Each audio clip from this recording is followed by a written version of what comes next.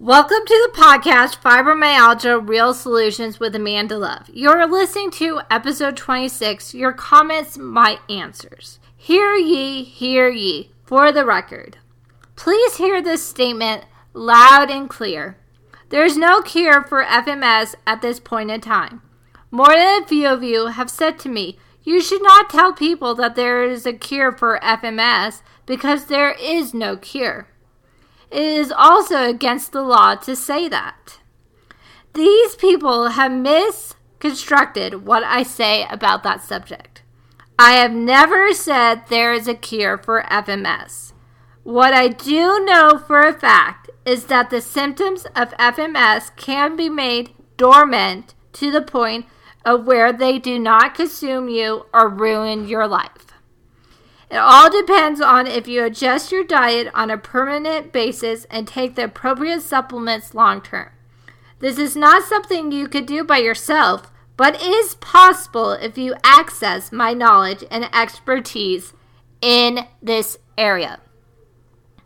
Many of you believe that I receive money from my podcasts. I've had over 11,000 plays on my podcast, and I have not received any money from any sponsor. I choose not to have sponsors at this time. I only seek to educate you so it's possible to have a good life again. One more thing. Last week, several people corrected me for saying there is a test for FMS. They all said there is no test for FMS. I talk about this test in episode 24, What is Fibromyalgia? I do many hours of research for each episode. I do not post things that are not true. It is interesting to note that all these people agreed before checking out this accuracy of my information. So now let's get to podcast episode 26. My name is Amanda Lees Love, and I was diagnosed with fibromyalgia 9 years ago, which influenced my decision to enter the field of nutrition. And now I'm a registered holistic nutritionist who works with those who are suffering from fibromyalgia. In this episode, I'm going to tell you about a few of the comments which have been made by some of you to me. One woman said, "Well, you think that you know more than my doctor, my rheumatologist, and ophthalmologist." My answer to that statement is a question. Have any of these conventional medicine physicians give you an outline or an action plan designed to reduce the symptoms of FMS? Are you in the same state of suffering that you were in a year ago? Did your physicians prescribe a pharmaceutical drug like Cymbalta or Lyrica to help you? Has it helped you? These physicians have little education in this area, and due to the monumental knowledge one must have to attain their MD, it's absolutely impossible to be up on every syndrome or disease that exists. That is why doctors specialize in one area. The next thing I hear is, what about a rheumatologist? This specialty has not devised any plan of action unless you want to be on medications such as Cymbalta or Lyrica that may give you some unpleasant side effects and does not address the root cause.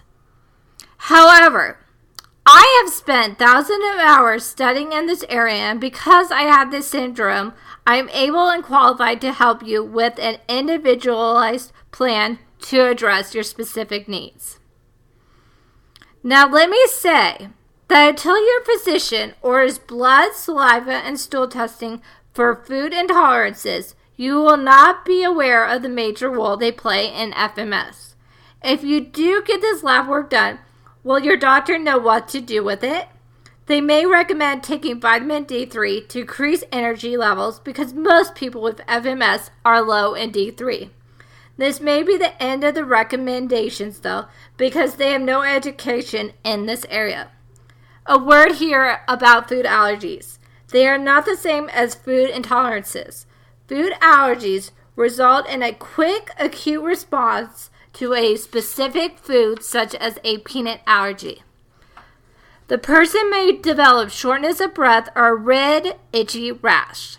Symptoms can be life-threatening. Food intolerances affect the GI tract and cause inflammation and long-term damage to the tissues, and over time produces syndromes like fibromyalgia, celiac, and Hashimoto's. Now let's return to some comments that I hear. Recently, a client of mine told her doctor she was considering a gluten-free diet. Her doctor remarked, "Maybe you could go halfway." Now, if you are gluten sensitive or intolerant to gluten in the bloodstream, even one molecule of gluten can make you ill. This is true in celiac disease and Hashimoto's disease. It is apparent that this doctor is well-meaning, but also not informed. Remember, scientists report that 80% of the population has intolerances that they are not aware of. Not too long ago, a woman posted she was ill with fibromyalgia for 25 years and just found out that it was my diet all along. The big question here is, doesn't that tell you something? Along a similar vein of thinking is a comment made by a woman who said, "I already eat a very healthy diet, so changing anything is not going to help me." From me to you, loud and clear. Anyone who absorbs a well-balanced diet is to be praised. What this lady doesn't know is that one or more of her food choices is likely to making her ill because of a food intolerance. Intolerances may also be a chemical preservative or an additive. However, she has set her beliefs and will continue on this path which holds no answers for her. Very sad. Another woman said, "I went gluten-free and dairy-free for a while and it didn't change anything." For others who have tried this, please note, it takes many months to eliminate gluten from the body. Even one molecule could set you back. This restriction from gluten might take many months and might be something you have to do long term. It is a common food allergen along with dairy. Also, there are other foods that can act as allergens, such as soy and eggs. I hope this podcast episode has helped you with regard to the role of food choices and illness. By the way, I talked a lot about food intolerances, but I don't recommend that you try to assert these sensitivities by yourself. For assistance with your FMS, I offer a free phone call with me where we discuss your specific issues.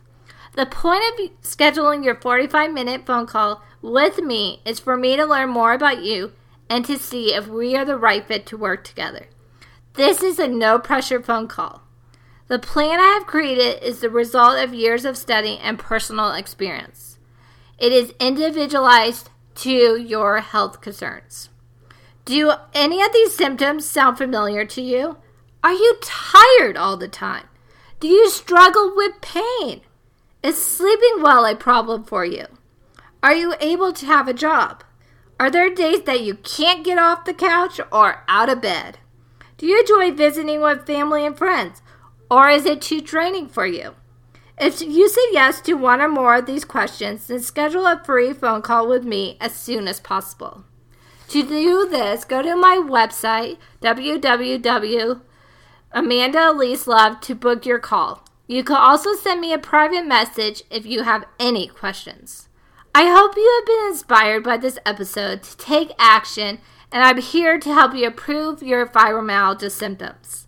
So don't be afraid to reach out, and I will be very grateful to speak to you. I will be coming to you soon with the 27th episode.